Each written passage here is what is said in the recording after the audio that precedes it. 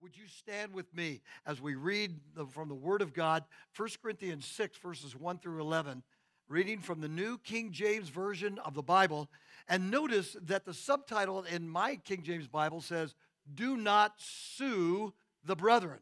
Do not sue the brethren.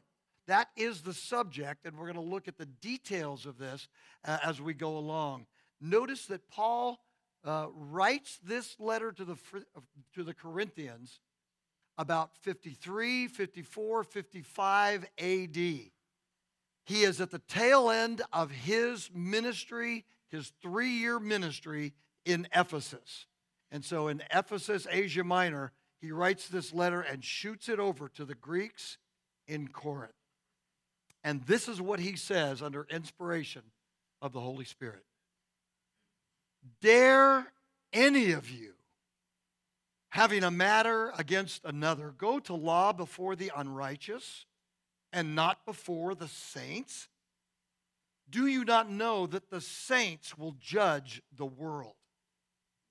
And if the world will be judged by you, are you unworthy to judge the smallest matters? Do you not know that we shall judge angels? How much more things that pertain to this life? If then you have judgments concerning things pertaining to this life, do you appoint those who are of least esteemed by the church to judge? I say this to your shame. Is it so that there is not a wise man among you, not even one, who will be able to judge between his brethren? But brother goes to law against brother, and that before unbelievers. Now, therefore, it is already an utter failure for you that you go to law against one another. Why do you not rather accept wrong? Why do you not rather let yourselves be cheated? No, you yourselves do wrong and cheat, and you do these things to your brethren. Do you not know that the unrighteous will not inherit the kingdom of God? Do not be deceived. Neither fornicators, nor idolaters, nor adulterers, nor homosexuals, nor sodomites, nor thieves, nor covetous, nor drunkards, nor revilers, nor extortioners will inherit the kingdom of God. And such were some of you, but you were washed, you were sanctified, but you were justified in the name of the Lord Jesus and by the Spirit of our God. This is God's holy word. Thanks be to God. You may be seated. Amen.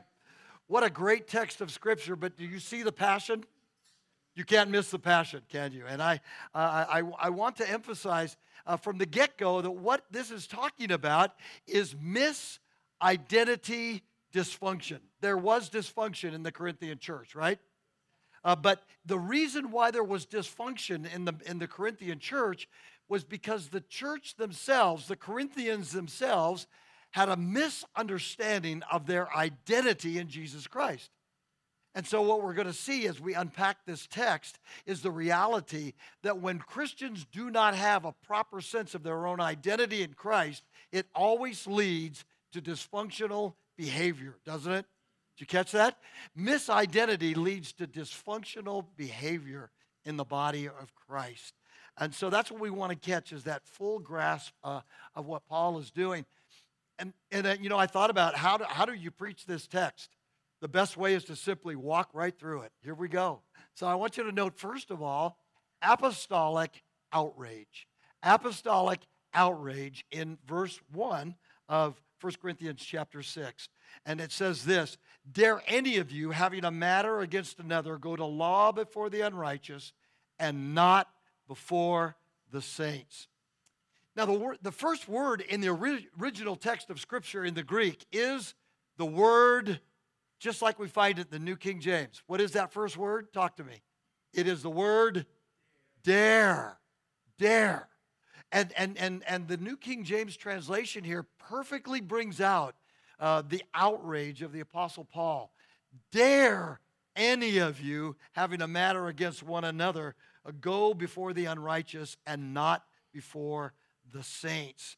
Have any of you ever said, "How dare you say that to me"?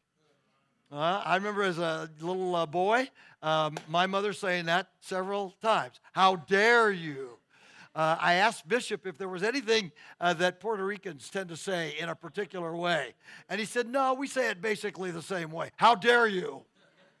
And I love that, because I said, hey, let's get some cultural sense here.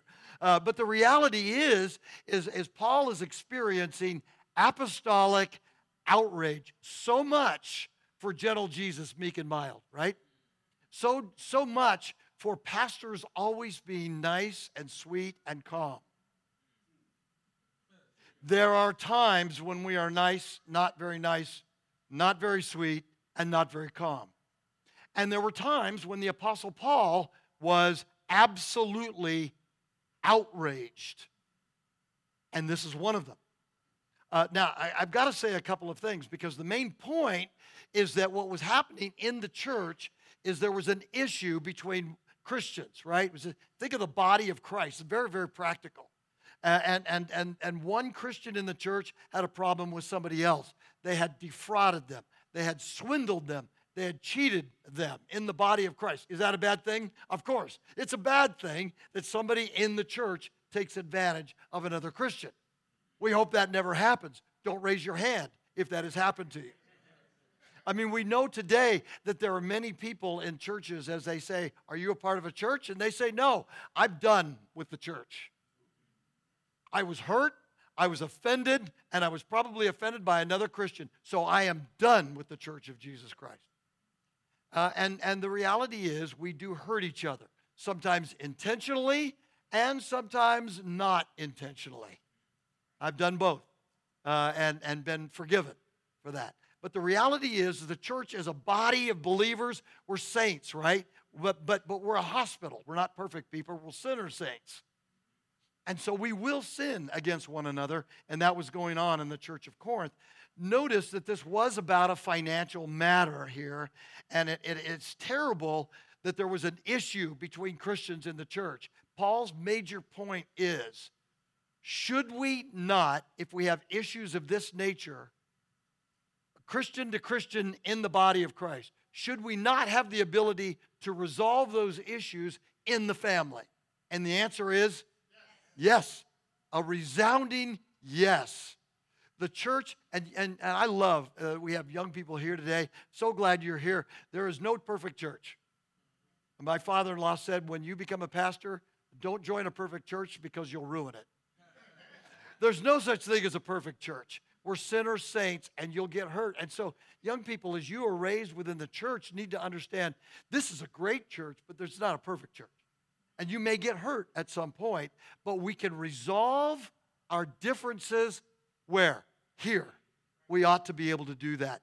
Now, I want you to notice why this is so important. Notice this picture of ancient Corinth that we have here. This is a picture of ancient Corinth. I was there in 2019, and this is the main area of commerce called the Agora, or the marketplace. Now you say there's nothing there. That's true. The buildings have been knocked down. But notice those little slits in there. Those were businesses. This is the main business center, what we would call a strip mall, perhaps. All these different businesses were along this area, and this is one of the main pathways. Now notice something that's very important.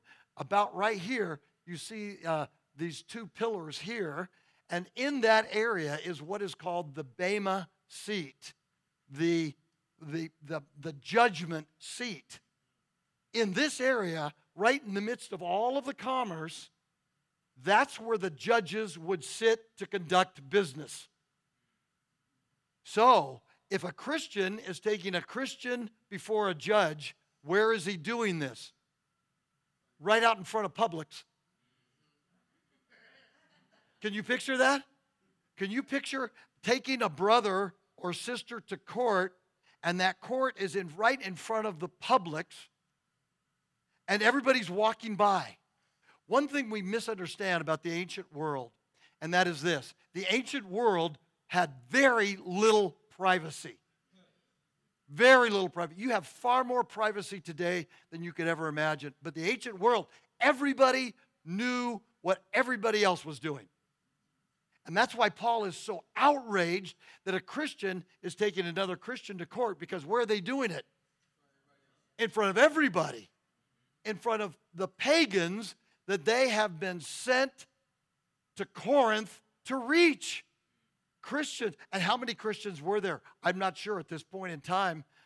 53, 54 AD, 50, 60, 70, 80 Christians, maybe 100, but they were a minority in the city trying to win this big, big city for Jesus Christ.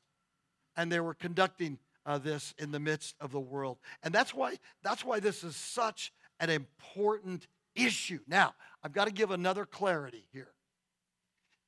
These were issues that could be handled in the church. Question: are there issues that we should not cover up and deal with in the church, but we have to deal with our governing authorities in a regular way? And the answer is yes, there are. Romans 13 is talking about some of those issues. There are issues that the Church of Jesus Christ has tried to cover up, and that has only led to problems. If there's issues of child abuse, or if there's a murderer, or if there's a major crime against the state, those things cannot be covered up by the church, but have to be dealt with the proper authorities out there. Do you understand the difference? It's very important to understand that, but there are many issues that we should settle in-house here, and that's what Paul is talking about. And so this dysfunction comes because the Corinthians had forgotten who they were. Who are they? They are the deeply beloved, redeemed sons and daughters of the Most High God. They are the children of Messiah, the King. They have forgotten their identity, that though they are few in number, they are the people on whom the whole world has come to rest. The gospel has come to rest upon him, upon us. And we tend to forget who we are in Christ. Dial back with me. Remember when Paul was converted to Christ on the road to Damascus? You remember that story in Acts chapter 9? He's going to Damascus to arrest Christians. He wants to get those suckers, throw them in prison, because these Christians are defaming the God of Israel, in his opinion. Paul is full of holy Torah in his head and in his heart. He is a man that is completely given to the Old Testament way, to the way that the Israelites are the true people of God. And then on the road to Damascus, he is stopped dead in his tracks. And what are those words? Saul, Saul, why do you persecute me? And what does Saul say? Who art thou, Lord? I am Jesus, who you persecute. Paul, in that moment, has a realization that absolutely rocked his world. Do not ever think that Paul converted from one religion to the other. He didn't. He didn't convert from one religion to the other. He had a realization that the one religion that he was pursuing with all of his heart and mind and soul was the true religion, but that Jesus was the fulfillment, the Messiah, and he had come. It says in the book of Galatians that after this account, when he regained his sight, what happened? He said, I didn't consult with flesh and blood. I went away where? He went to where? Anybody remember? He went to Arabia. I didn't go to the apostles. I didn't go talk to them. I went to Arabia. What's in Arabia? Mount Sinai is in Arabia. What did Paul do? He went back to the very point of the Ten Commandments where they were given. Paul went back to the very point, and he realized, because he had this earth-shaking experience meeting Messiah, the King had come. And he went back to where the King met the Israelites and gave them Holy Torah. And Paul realized Holy Torah has been fulfilled.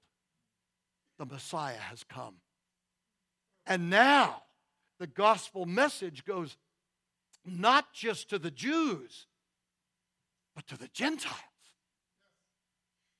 And so Paul, the apostle, has a whole new calling, a whole new realization that the gospel, the good news of salvation in Messiah is fulfilled. Messiah has come.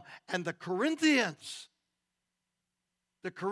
are those Gentile converts who have been folded in to the larger body of Christ under King Messiah Jesus. And they have forgotten who they are. They don't know who they are. Had they understood this true reality, if we would truly understand our true identity as the sons and daughters of the Most High God, as the followers of Messiah, it will affect our behavior. Because we will recognize that though we may be small in numbers, we are influential in terms of our position in the world, just like the Corinthians. And that's why Paul is so outraged. And so the first point was apostolic outrage. The second point follows onto that. Say it with me. What's the second point? Spiritual insanity. Spiritual insanity because of Paul's outrage over that. Notice what he does. I'm just going to walk through these verses really quickly. I have another hour to preach if I'm going to keep up with Bishop. But in verse 2, it says this: do you not know that the saints will judge the world? He says, you've forgotten your identity. Do you not know that we, the saints, and the word saint means holy one, right? Not holy because of what we've achieved, but holy because of what Jesus has achieved. Do you not know that the saints will judge the world? Do you not know? And did the Corinthians not know this? Well, maybe they didn't know that. Maybe they didn't know that Christians would be a part and parcel of judging the world. In Matthew 19, verse 28, it's interesting. After Peter said to Jesus, and Peter, don't you love Peter? Always walked into a room mouth first. Peter says, Lord, we've left everything for you. He's just trying to remind Jesus how much he served Jesus. And Jesus says, assuredly, I say to you that in the regeneration, when the Son of Man sits on the throne of his glory, you who have followed me will also sit on the 12 thrones, judging the 12 tribes of Israel. Now, what Jesus did say to the apostles is, you will help me judge the world. What he didn't say back then, but what Paul brings out right here in our text for today, is that not only will the disciples judge the world, but we, who are God's people, will be a part of the final judgment. Would you let that sink in? Would you let it sink in that you and I are co-heirs with Christ? Would you let it sink in that we are co-judges with Christ? Now, is that a major reality for us to understand? If we are going to judge the world in the future, Paul is saying, should we not be able to solve some of the issues within the family? Answer, yes, absolutely, we should. That's where he's going with this. And so he says in verse 3, do you not know that we shall judge the angels? Are you kidding me? How much more the things that pertain to this life? Angels are the highest created beings of God, and we will judge them. Do you believe that? You got to believe it because it's in the Word of God. Are you the co-heirs of Christ? The answer is yes. Are you the co-judgers with Christ? Yeah, not now, but in the future. And it's important to us to understand our high and holy calling and identity in Jesus Christ. Verse 4, if then you have judgments concerning things pertaining to this life, do you appoint those who are least esteemed to be judges in the church? What are you, nuts? Are you crazy? That's spiritual insanity. That's the Apostle Paul at getting freaked out. It's in the original text in a footnote there. He's freaked out. And then in verse 5, he says something that should shock us a little bit. I say this to your shame. Notice earlier in the book of 1 Corinthians, he says, I'm not here to shame you. But here, he wants the shame to sink in. Is shame a powerful force, brothers and sisters? Boy, I tell you, I grew up in a home where there was a lot of shame, and it was not a positive thing. And the gospel of Jesus Christ undoes the shame, right? And that's important for us to understand. But sometimes our sin is so horrendous that it leads to shame, and that shame should get our attention. He's trying to get their attention. You guys are so much more important than you think you are, and yet you're bringing pagans into the church to make decisions between you. That's ridiculous. That's spiritual insanity. Actually, this is what I sound like after I watch the news in the evening. Verse 7, therefore it's already an utter failure for you that you go to law with one another. And then he gives some suggestions. Well, what do we do? You can imagine what the average person is saying. What do I do if my brother in the church or my sister in the church has defrauded me of real money? And if you hadn't noticed, inflation is here. We got problems. I got bills to pay, and somebody just took advantage of me. And what Paul says, well, why do you not rather accept the wrong? Why do you not rather let yourself be cheated? Now, does that sound like the American way? No, it doesn't. But does it sound like the Christian way? It really did, because what did Jesus do for us? Father, forgive them, for they know not what they do. And so here what Paul is saying to the Corinthians is, when you understand your identity as the Messiah's children, you won't let this spiritual insanity sink in and affect us, because we are the Messiah's people. Who are you? You are the Messiah's people. You are the people of God. Do you know who you are? Do I know who I am? Do I forget who I am? I do. If I forget that I am the deeply beloved, redeemed son of Messiah, then I forget who I am out there, and I forget who I am with you. And I will probably treat you poorly. Because if I don't remember that I'm the Messiah's kid, I will think that life is all about me. It's not. It's not. And so that's why Paul has such outrage, and why he goes in depth in talking about this spiritual insanity. But that leads to the third point as he walks us through that text. You ready? Say it with me. What's the third point? Congregational warning. Congregational warning. This text never made sense to me until I really understand it in the flow of this argument and how outraged and uptight the Apostle Paul is. So this is what he says next. He says, verse 9, do you not know that the unrighteous will not inherit the kingdom of God? Do not be deceived, neither. And then he lists this list that the world hates us for. I mean, you know, if you ever wanted to prove a text on any one of the major sins that is rampant in America today, here it is. He says, do you not know that fornicators, idolaters, adulterers, homosexuals, sodomites, thieves, covetous, drunkards, revilers, extortioners will inherit the kingdom of God? And such were some of you. Why does he give this? Why is this text? This text is given as a warning.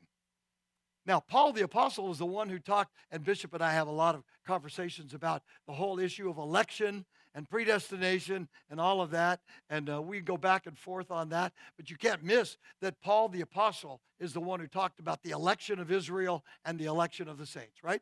Okay, it's there. It's there. It's in Scripture. But now this, where he says to the people who are Christians, do you not know that if you do these sins, if this is a part of your life, if this is who you are, you can't inherit the kingdom of God? What is this? It's a warning. It's a warning. And later at the very end of 2 Corinthians, he will say something like this to the Corinthians. He will say, test yourself. Examine yourself to see if you're in the faith. Is it possible for us to go to church and look very much like Christians? Yep, it is. And that's what we talk to guys about all the time in our ministry at Forge. We talk about the fact you can find out what translation of the Bible you're supposed to carry in any particular church. This church, it's the New King James Version. Did I have the right translation today? Yes, I did. Not in the past, but I did today. Can I figure out your language? And sort of what are the catchwords around Core Faith Church? I've known Bishop a long time. I know a lot of the catchwords. Um, can I act like I'm a Christian? Can I fake it pretty good? Sure, I can. It's our behavior that begins to show who we are over the long haul. And that's why this is such an egregious sin that the Apostle Paul says to them, some of you were this way. You're not this way anymore. Don't live this way. And so he ends with this incredible challenge. And the fourth point, I told you I wasn't going to speak as long as Bishop did last week. We're already on the last point. Are you ready to go? But actually, before I get to that last point, let me say this in case you who are here or you who are listening online may never, ever have come to faith in Jesus Christ. Because one of the most powerful things is that we are not the church. We are not perfect, are we? Do we draw people to ourselves? No. We draw people to Jesus. Because it is Jesus who has freed us and who has taken the condemnation away from us, right? Paul says in Romans 8:1, there is no condemnation for those who are in Christ Jesus. But some of us were just like the Corinthians.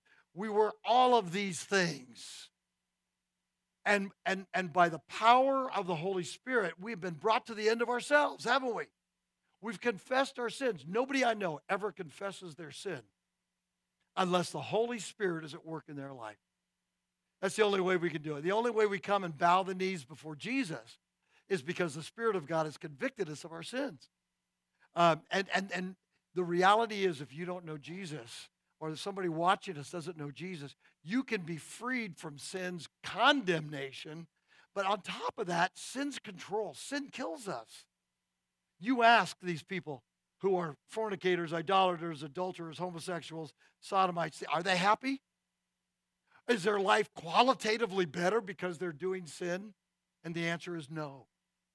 And that the true desire of a person's heart where the Spirit of God is working is, I want to get free. I want to get free from sin's control. And so in the gospel, we see that like these Corinthians, such were some of us, and we are free. Praise God, we are free. And we don't have to sin anymore in these ways. We still do sin. We confess our sins. But listen, we don't sin in the ways we used to sin as much, right? Are you better than you used to be? Of course. Of course. Because God, the Holy Spirit, has done his work in your life, just like in the Corinthians. And so this warning to them in verses 9 through 10 is just that. It's a warning. Guys, this sin of not dealing with each other properly in the church is a big sin, just like these other sins. All right, now for the last point. I think we're ready to go. Our last point is this. Say it with me. Challenge is to live as Messiah's people, the Messiah's people. 1 Corinthians 6:11. He says, and such were some of you, but you were washed. You were sanctified, but you were justified in the name of the Lord Jesus and by the Spirit of our God.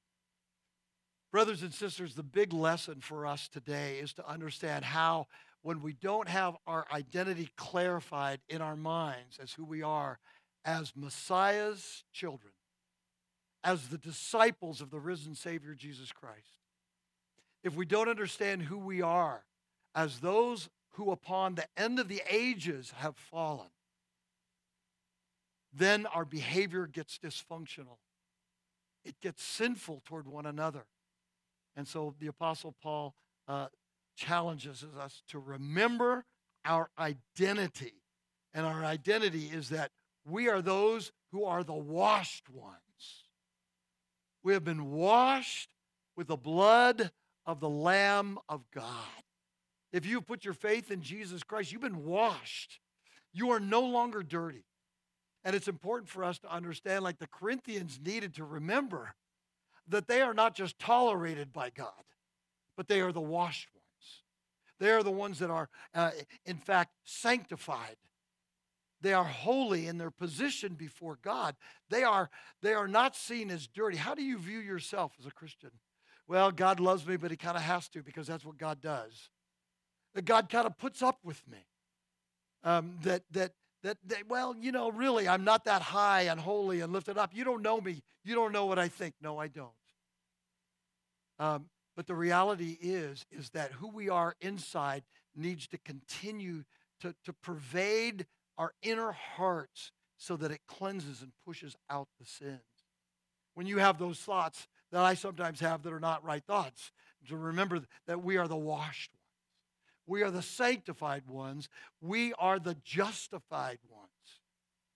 In other words, legally, before the God of the universe, if you have accepted Jesus Christ as Savior and Lord, He declares you not guilty. Not guilty. And so when the evil one says to you, you don't belong, you say, yes, I do.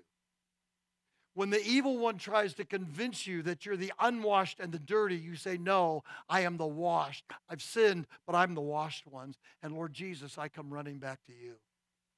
Christians repent all the time. We confess our sins all the time.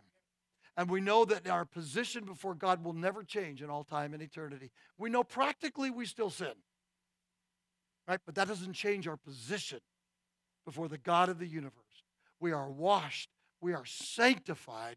We are justified by the power of the work of Jesus Christ through His Spirit in our life. That is the identity that we are to keep in mind. That's what rocked the Apostle Paul and why he's so outraged that he wants these Greek Christians to remember they've been folded in to the Jewish people of God. And I don't know if we have any Jews here today. I don't think so. I think the rest of us are all Gentiles. Right? You Gentiles. You're in the body of Christ. You are in the people of God, the precious people of the Messiah. And so let me just end by reading how the Apostle Peter put it so that we could leave here today remembering our great identity in Christ. 1 Peter verse 13 says this, therefore, I don't think I have this written for you anywhere. You just got to listen. 1 Peter 1, verse 13. Therefore, Peter was what? Ethnicity? He was Jewish. Jewish. Peter and Paul agree. Peter says, therefore, prepare your minds for action. Keep sober in spirit. Set your hope completely on the grace to be brought to you at the revelation of Jesus Christ. As obedient children, do not be conformed to your former lusts, which were yours in your ignorance. But like the Holy One who called you, be holy yourselves in all your behavior. For it is written, you shall be holy, for I am holy. Isn't that the same thing that Paul has been saying? Yeah. In verse 17, if you address as Father the one who impartially judges according to each man's work, conduct yourselves in fear during the time of your stay on earth, knowing that you were not redeemed with perishable things like silver or gold from the futile way of life inherited from your forefathers, but with the precious blood as of a lamb unblemished and spotless, the blood of Christ. For he was foreknown before the foundation of the world, but has appeared in these last times for the sake of you, who through him are believers in God, who raised him from the dead and gave him glory, so that your faith and hope are in God. Since you have purified your souls in obedience to the truth for a sincere love of the brothers and sisters, don't defraud one another, right? Fervently love one another from the heart. For you have been born again, not of seed which is perishable, but imperishable. That is, through the living and enduring Word of God. Now, 1 Peter 2, verse 9. But you, I want you to take this to heart, okay? But you, Core Faith Church, but you are a chosen people, a royal priesthood, a holy nation, a people for God's own possession. Brothers and sisters, these are words that were given to Jews and Gentiles who are part of the now Messiah family. That's all of us. You're a holy nation, a holy priesthood, that you may proclaim the excellencies of him who has called you out of darkness into his marvelous light. For you were once not a people, but now you are the people of God. You had not received mercy, but now you have received mercy. Claim your high status in Jesus Christ. Paul and Peter would say the same thing. Claim your high status. Never let anybody demean you. Remember that you, though small in numbers, right? Christians we're the true minorities in America today. We're relatively Bible-believing, Jesus-focused believers. We're the minority in America today. But remember, though, that we are small in numbers. We are the ones that God wants to use to bring the good news of Messiah to the rest of the world. The King has come, and the message comes through us. Always let your high status determine your behavior toward one another. Always grow in wisdom and godliness, as I seek to do too at my advanced stage of life, that we could be resources to help the church of Jesus Christ become holy and blameless in his sight, to the glory of our risen Savior, Jesus Christ alone. And all God's people said, amen. And let's pray. Father God, we thank you that you have set up this plan in such a powerful way to bring us as Gentiles and Jews into one family, that you have fulfilled the gospel promise that a Messiah would come, that he has come, and that until he comes again, we would be your godly people, making a difference in this city and in this community for your honor and praise. We lift up this church. We lift up ourselves, thanking you that we are washed, we are sanctified, we are justified because of your work, our Lord and Savior Jesus Christ. And all God's people said, amen and amen. Brother, come forward.